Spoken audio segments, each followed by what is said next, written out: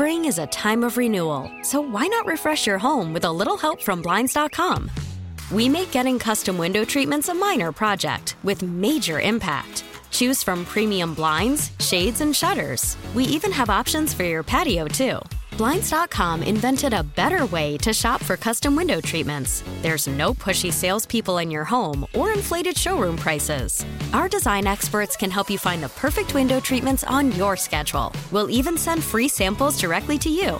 Plus, we can handle the measuring and installation for you. Unlimited window treatments installed for just one low cost. And with Blinds.com, you'll always get transparent pricing. No hidden fees. Our free shipping and 100% satisfaction guarantee can put the spring back into your step and into your home, too. Shop Blinds.com right now and save up to 45%. Up to 45% off for a limited time at Blinds.com. Blinds.com. Rules and restrictions may apply.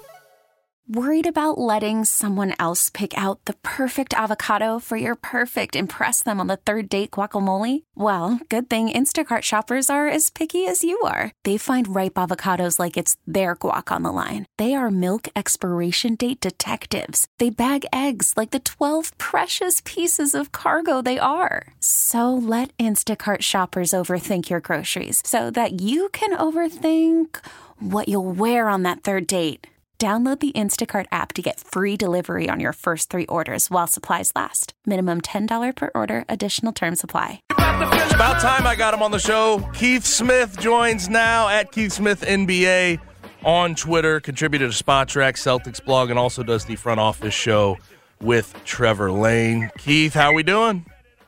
I'm doing well. Thank you for having me. Absolutely, as always. Love it. And I'm glad I brought you on today because I saw that you wrote about Dillon Brooks and a potential contract extension for Spotrac. What do you think is going to ultimately happen? Obviously, the Grizzlies have not gone out of their way to extend him.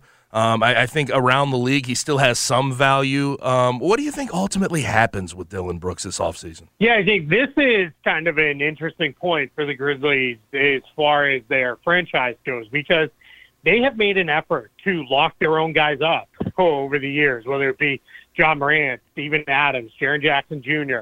It'll be Desmond Bane here very soon. They retained Tyus Jones in free agency as well. So now you kind of look at it and say, well, Dillon Brooks, is he going to be the next guy, or is this kind of the turning point where it's, all right, eventually some guy's got to go, and he's going to be the guy? So we'll see. My guess is it probably goes into free agency as opposed to an extension.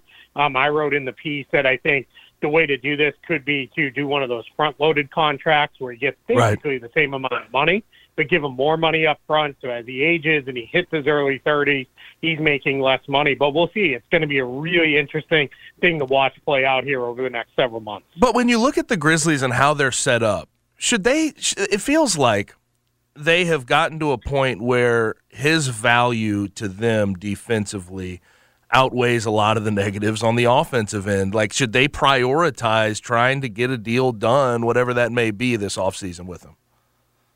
Yeah, I think you need to be careful with those kind of things because sometimes if you look at it and say, well, we got to get more offense on the floor, you can kind of go away from what makes you a pretty good, tough team anyway. And if it's not going to be enough offense that it really outweighs what you lose defensively, that can be the challenge. I also think, too, and I've made the jokes, too, that Dillon Brooks could walk on the floor with the dream team and be like, yeah, I'm the best guy out here. I got this, right? Like that's just, kind of who he is. But that helps, in those games when John Morant maybe doesn't have it going or Desmond Bane isn't playing, you need somebody else who's going to walk on that court and be like, all right, guys, we got this. Let's go. Like, this is not a problem. And he's that guy for the Grizzlies. So I think that's something that they would lose if they just let him go because there's no one else on that roster as it stands today that's in position to step up and take that over. Now, if you could get that through trade or you could get that through free agency, maybe then you feel a little bit differently. And those are kind of the backroom conversations that are happening right now where it's, all right, hey, let's see what it looks like. And, of course, this playoff run will have a lot to decide in what Dillon Brooks' future may be as well. And it gets tricky because especially here, people focus on some of the negatives with Dillon Brooks and how bad this has been a really bad year for him offensively when you compare it to the past. Just not efficient. The three-point shot's not there. The confidence isn't there. But when we look around the league, what do you think his value is around the league? How much do you think he's valued by the other 29 teams? Yeah, I think he's a guy, and what I wrote in the piece is he's probably got more value to Memphis than he may have around the league. Okay. And that tends to lead towards a guy who will get re-signed or a guy who maybe even signs an extension, because I think the rest of the league is going to look at him and be like, okay, he's okay, but we can't necessarily incorporate the 30% shooting. There's, let's just own it. There's some attitude stuff with him too, where I think, the Grizzlies have come to embrace it. I always say he's a top tier irritant in the league, right? He's going to get people upset. He's going to go at guys. He's going to make them angry. There is that irrational confidence piece, which I think Memphis embraces some with him, but I think around the league, that's another thing you may look at and be like, I just don't know, if we want to spend, 15, 16, 17, maybe even $20 million a year to bring a guy in who's got kind of these kind of glaring flaws in his game, because he's a good defender. He can be a very good defender, but he's not a consistent, all defense guy, and that limits his upside salary-wise as well. And I've always said he's more of a pest than a stopper. But that's sort of what Marcus Smart will have more stats. Pat Bev has been on the all-defensive team, has more stats, but he's more of a pest than anything, and I think that is part of the reason we haven't seen him get onto all defensive teams. Do you think that there should be more consideration for him in that conversation? Maybe. I think what happens is you have a hard time pointing to the plays where it's Dillon Brooks stepped up to wing scorer X and shut him down multiple plays in a row in a big game or something like that, because I think what he has done, especially over the last couple of seasons, is he's bought into the idea of, all right, my job here is don't get beat by this guy and then funnel them into Steven Adams and Jaren Jackson and let them kind of do the taking care of it in there. And he's very, very good at that. And that's important too. And then I think there's other times too where we talk about this a lot, where it is on the offensive end where they call it the player hands another player a grenade, which is that, you're throwing them the ball with 2 seconds left on the shot clock and here, I can't create anything. You take the bad shot. I think that happens on the other end of the floor too at times where it's I can't lock this guy up. This guy's cooking me. I'm going to hand him off here on this soft switch. And I think Dillon Brooks has to at times cover for John Morant every once in a while, more this year than in past years. And I think that foot might be bothering him for Desmond Bane at times too. And he gets stuck in tough spots where it's, hey, go out there and do this, because he doesn't always have a lot of help out there around the arc. So the Grizzlies had some major struggles heading into the All-Star break. They seem to have recently righted the ship to a certain extent.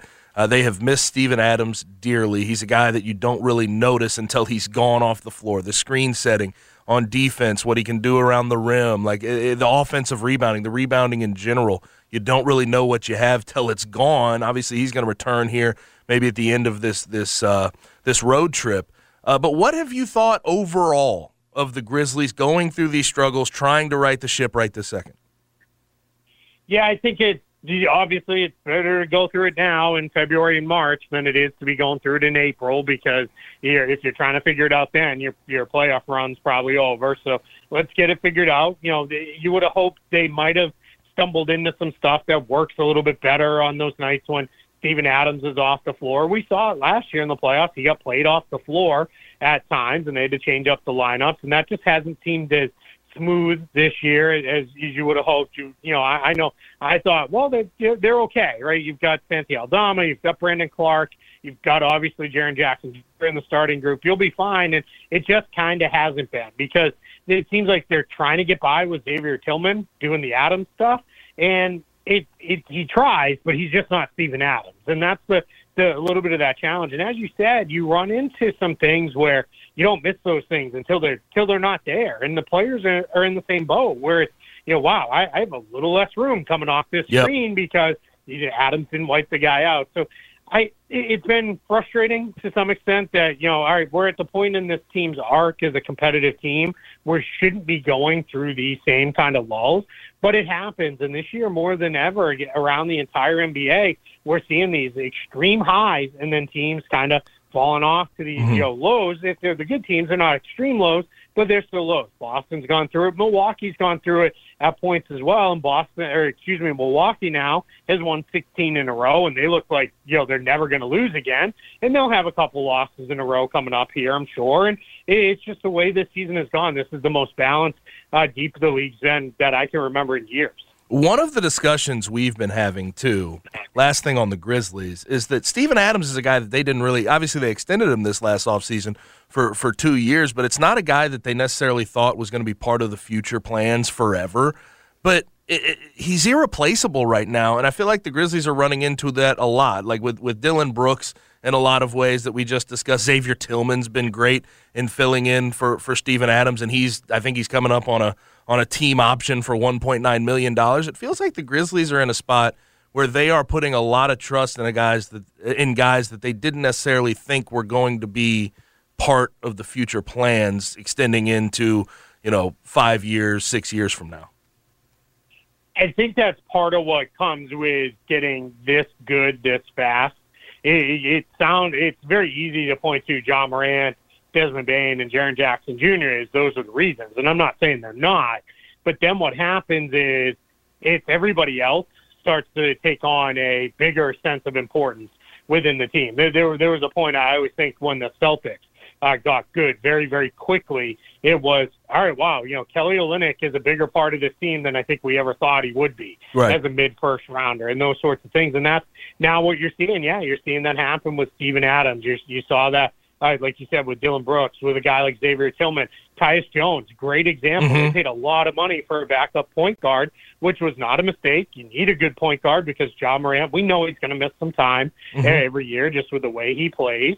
And that's another guy who took on a major sense of importance. And now they've let some guys go. Kyle Anderson, they moved on from DeAnthony Melton because they trust, all right, we'll get the next run of guys through here, whether it's Zaire Williams or Jake LaRavia or David Roddy, but we believe in our ability to draft and develop these guys, and that's how you kind of keep that churn going around your major guys. But, yeah, guys like Adams, Tillman, and Brooks, they're big parts of it. Tillman not quite as much. It feels like he's been in the league way longer than he has been, but those other two guys, they're now key veterans that you kind of need those guys because you're not building anymore. You're a good team. You're now entering we're a contender phase versus we're building up to be a good team phase. And I think part of the Xavier Tillman thing is he doesn't look like he's in his mid-20s. He looks like he's well into his 30s.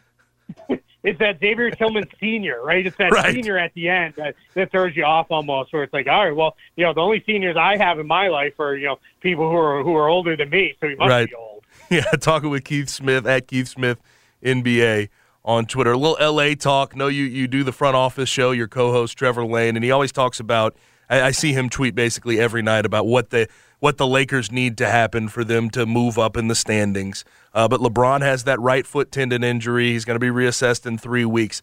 Do you think they can pace themselves into the play-in still, dealing with that injury? It's going to be really hard. They can't. I know they won the other night in Oklahoma City without Anthony Davis and D'Angelo Russell, but they can't have those guys missing games. You need those guys have to be out there. You can't take any more games off. You can't have any bad losses. It's just going to be too hard for them. So maybe they get in. I think that may end up, being less about them in some ways and more about teams like Portland and Utah. And did they stumble and did they fall? And is that how the Lakers land ultimately into the play-in tournament? But, yeah, it's going to be tough. And ultimately with LeBron, we'll look at it and say probably in the 2-3 weeks when they start reevaluating. Because here's the thing. If normal, you look at it, you think 2 weeks, all right, that's not the end of the world, even if it's the third week because there's some ramp-up time. But we've only got about 4.5 weeks left in this season. So we're getting down to it now. And I think people haven't wrapped their heads around that because I think you come out of the All-Star break, it feels like that's mid-season, but it's really not. There's a lot of these teams have less than 20 games to go. We've only got well under a month to go, or I guess about a month to go in the season, about four and a half weeks. And that's a big absence. So they'll look at it and probably at some point have to make a decision. All right, are we bringing LeBron back or not? Because if you're not really making a run, or it's, we're just kind of hanging in there, but we're going to get bounced in this play, and you may say, you know what, let's just let him get it right so we can get back at this in the fall in a better place. Yeah. Now, the other L.A. team is now 0 with Russell Westbrook as a starter. Now, when they went and got him, I, full disclosure, thought it was decent, but I thought, like, based on what he did in L.A., like, why not make him a bench piece and let him play that role off the bench? They have a space floor. It seemingly fit better for him in a Clipper uniform than it did in a Laker uniform, and I don't think people really argue that. But, again, they're 0 and he's 0 for his last 14 when he starts a game. What's going wrong with him? What's going wrong with the Clippers, and why is this not working or meshing? Yeah, you're now seeing with Russell Westbrook, this is a player who has no confidence left in his jump shot at all. And that sounds weird to say because he's this deep into his career, but there's just no confidence left there. I mean, Draymond Green was guarding him last night from Oakland, and they play the games in San Francisco now. He was so far away from him, and it was like, I don't even know what to do with this. We saw, the 2 games the Celtics played against them, 2 high-profile games. At the end of the game, they guarded him with a center because they were like, yeah, that's what we're going to do. We're just going to put our 5 on you and figure it out the rest of the way. So that's going to be something. I don't know if the Clippers eventually say, all right, we're going to move you to the bench, or if they just say, hey, this didn't really work out, and we gave it a shot, but we're going to move on. But yeah, the Clippers made moves at the trade deadline, and all those moves they made look like they might have just kind of shuffled deck chairs a little bit on the Titanic here, where it's just not good enough. You're in a position where, it didn't make us all that much better, and we thought we were going to be in a better place. But I'm also, like, their game against the Warriors, I'm not going to put that all on Russ. Sure, he was bad, but a whole bunch of other guys missed every shot they took, and they just go through these regular season games where they act like they're, 4-time champions that are playing just to get to the postseason, and they haven't won anything together. So that's where, unless they show a little more care factor, it's just tough. Yeah, flip on the switch. They've never been able to flip on the switch. It's just it's been brutal for them. And I remember when they put that team together with Kawhi and PG, the thoughts we had about the defensive prowess, the offensive prowess that would follow. It just has not ended or really done. They haven't done anything in playoff basketball. So I'm with you. Now, I'm curious your thoughts here. Luka and Kyrie, last night we see them with their best game together. 82 points combined, 28 for 44 from the field, 13 for 21 from 3. I mean, the offensive numbers were unbelievable. They beat the Sixers. What do you make of that team, and how realistically scary are they come the playoffs? Yeah, it's really tough. It's as I look at the Mavericks, I thought it was going to be a little bumpy offensively to start out for them, and it was. It was going to take a little bit of time for those 2 guys to figure out how to play together, but I figured they would.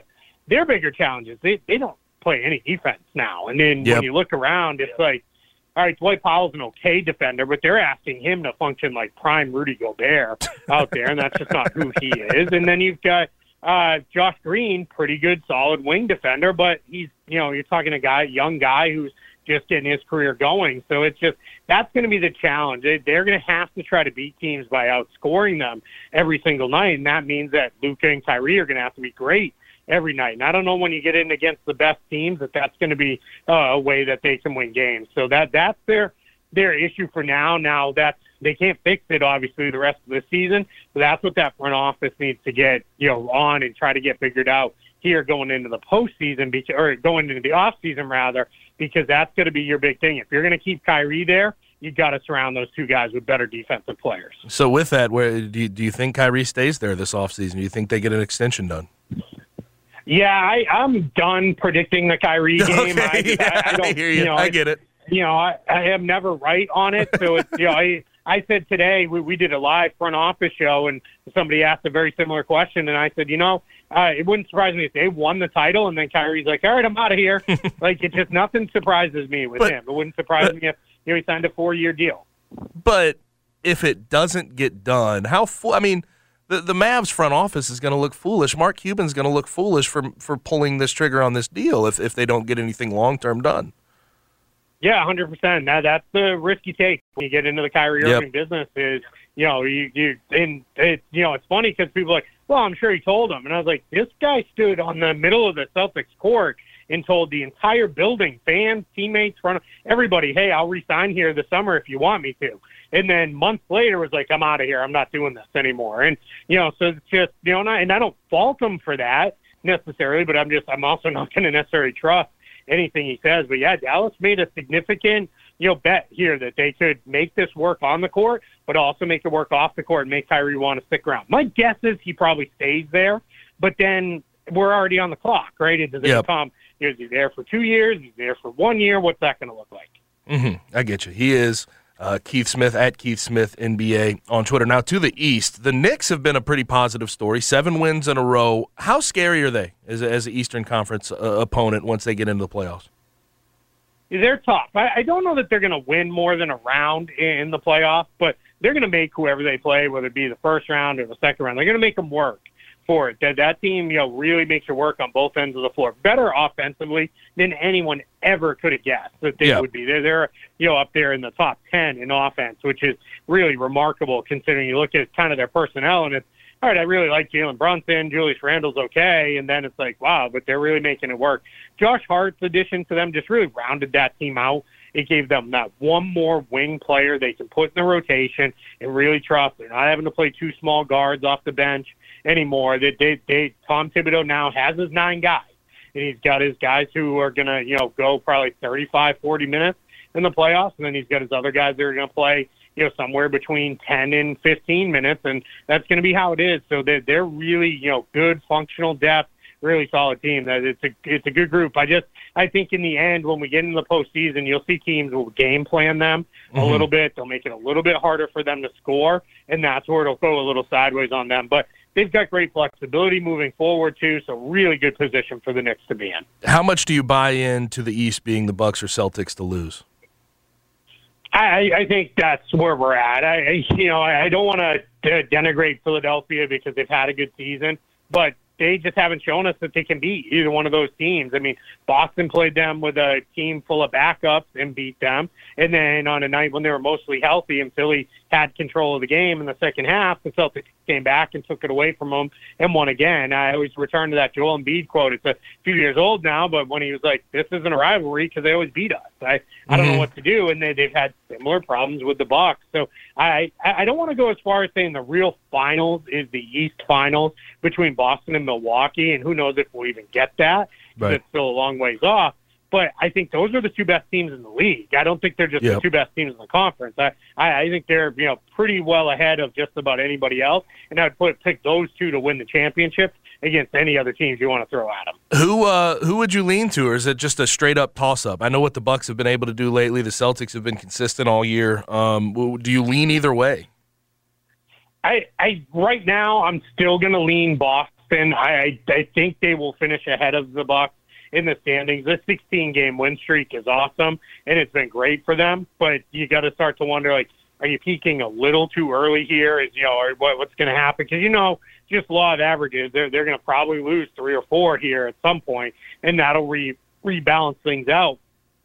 And I look at it too as as I kind of made the point with the Celtics fans that were panicking of, now we're behind the Bucks in the standings. And I'm like, it took them a 16-game win streak to literally take a half-game lead in the conference. That's how good Boston has been, just about all season long. So let's not, go too far, with the Celtics. And I think, the Boston is just on both ends of the floor. I think they're the most complete team. They defend, they can score in a lot of different ways. They're worst enemy in a lot of ways is themselves. They beat themselves when they turn it over a bunch or they don't make shots. But more often than not, they do well with those things. So I think we're in a position where it's probably going to be one of those 2 teams, and I would still lean Boston slightly right now. But let's see who has home court advantage in a matchup if they get there. Last couple of things for my guest, Keith Smith. Quinn Snyder gets hired by the Hawks. He's there already. Can he get Trae Young, get that relatively young team on track where Nate McMillan couldn't the past 2 years? I think he's got a chance. I think he's got some cachet coming in that maybe Nate McMillan didn't have. Maybe the other guys that they've brought through there haven't been able to get that buy-in. I think he can point to, hey, I've made these systems work with a primary scoring guard before. I've made it work with a defensive-minded big man. Like, let's get after this way. But I look at it for Atlanta is I didn't see – some people were like, well, they've got Quinn Snyder now. How far are they going to climb in the standings? And my thing was, well, this season is what it is. It's just going to be, whatever. But I think this was a good jump start on things, and it's going to be a chance for Quinn Snyder and that front office to look and see, all right, who fits now under this new system with the new coach? What is it going to look like? What can you run? What can't you run? How do we need to move forward? So you get a little bit of a jump start on the offseason versus trying to start fresh in the summertime and going into the fall. With training camp, you've already got a little bit of that under your belt. That'll help them guide roster decisions. So I look at this was like almost a half-year head start on what's going to be a majorly important summer for the Hawks. Now, last thing here, and I hate to rush you, but we have about 30 seconds to a minute. What do you think about the Suns? First game with Kevin Durant. What did you think of how they looked? Yeah, Kevin Durant is the all-time greatest plug-and-play player we've ever had in the league. You just drop him in any situation, he's going to play. So he can play on ball, he can play off ball. And I don't think anybody's happier about Kevin Durant being there than Devin Booker. He saw a lot of wide-open shots he probably wouldn't have seen otherwise. So really fun team there in Phoenix. They're going to be a really tough out in the playoffs. Always appreciate it, Keith. Let's do it again soon. I appreciate it. Thank you for having me. He is Keith Smith from Spotrac and from the Front Office Show with Trevor Lane on Twitter at Keith Smith NBA. Spring is a time of renewal, so why not refresh your home with a little help from Blinds.com? We make getting custom window treatments a minor project with major impact. Choose from premium blinds, shades, and shutters. We even have options for your patio, too. Blinds.com invented a better way to shop for custom window treatments. There's no pushy salespeople in your home or inflated showroom prices. Our design experts can help you find the perfect window treatments on your schedule. We'll even send free samples directly to you. Plus, we can handle the measuring and installation for you. Unlimited window treatments installed for just one low cost. And with Blinds.com, you'll always get transparent pricing. No hidden fees. Our free shipping and 100% satisfaction guarantee can put the spring back into your step and into your home, too. Shop Blinds.com right now and save up to 45%. Up to 45% off for a limited time at Blinds.com. Blinds.com. Rules and restrictions may apply. We really need new phones. T-Mobile will cover the cost of 4 amazing new iPhone 15s, and each line is only $25 a month. New iPhone 15s? It's better over here. Only at T-Mobile, get 4 iPhone 15s on us and 4 lines for $25 per line per month with eligible trade-in when you switch. Minimum of 4 lines for $25 per line per month with autopay discount using debit or bank account. $5 more per line without autopay, plus taxes and fees. Phone fee at 24 monthly bill credits for well-qualified customers. Contact us before canceling account to continue bill credits or credit stop and balance on required finance agreement due. $35 per line connection charge applies. See T-Mobile.com. We get it. Attention spans just aren't what they used to be. Heads in social media and eyes on Netflix. But what do people do with their ears? Well, for one, they're listening to audio. Americans spend 4.4 hours with audio every day. Oh, and you want the proof? Well, you just sat through this ad that's now approaching 30 seconds. What could you say to a potential customer in 30 seconds? Let Odyssey put together a media plan tailor-made for your unique marketing needs. Advertise with Odyssey. Visit ads.odyssey.com.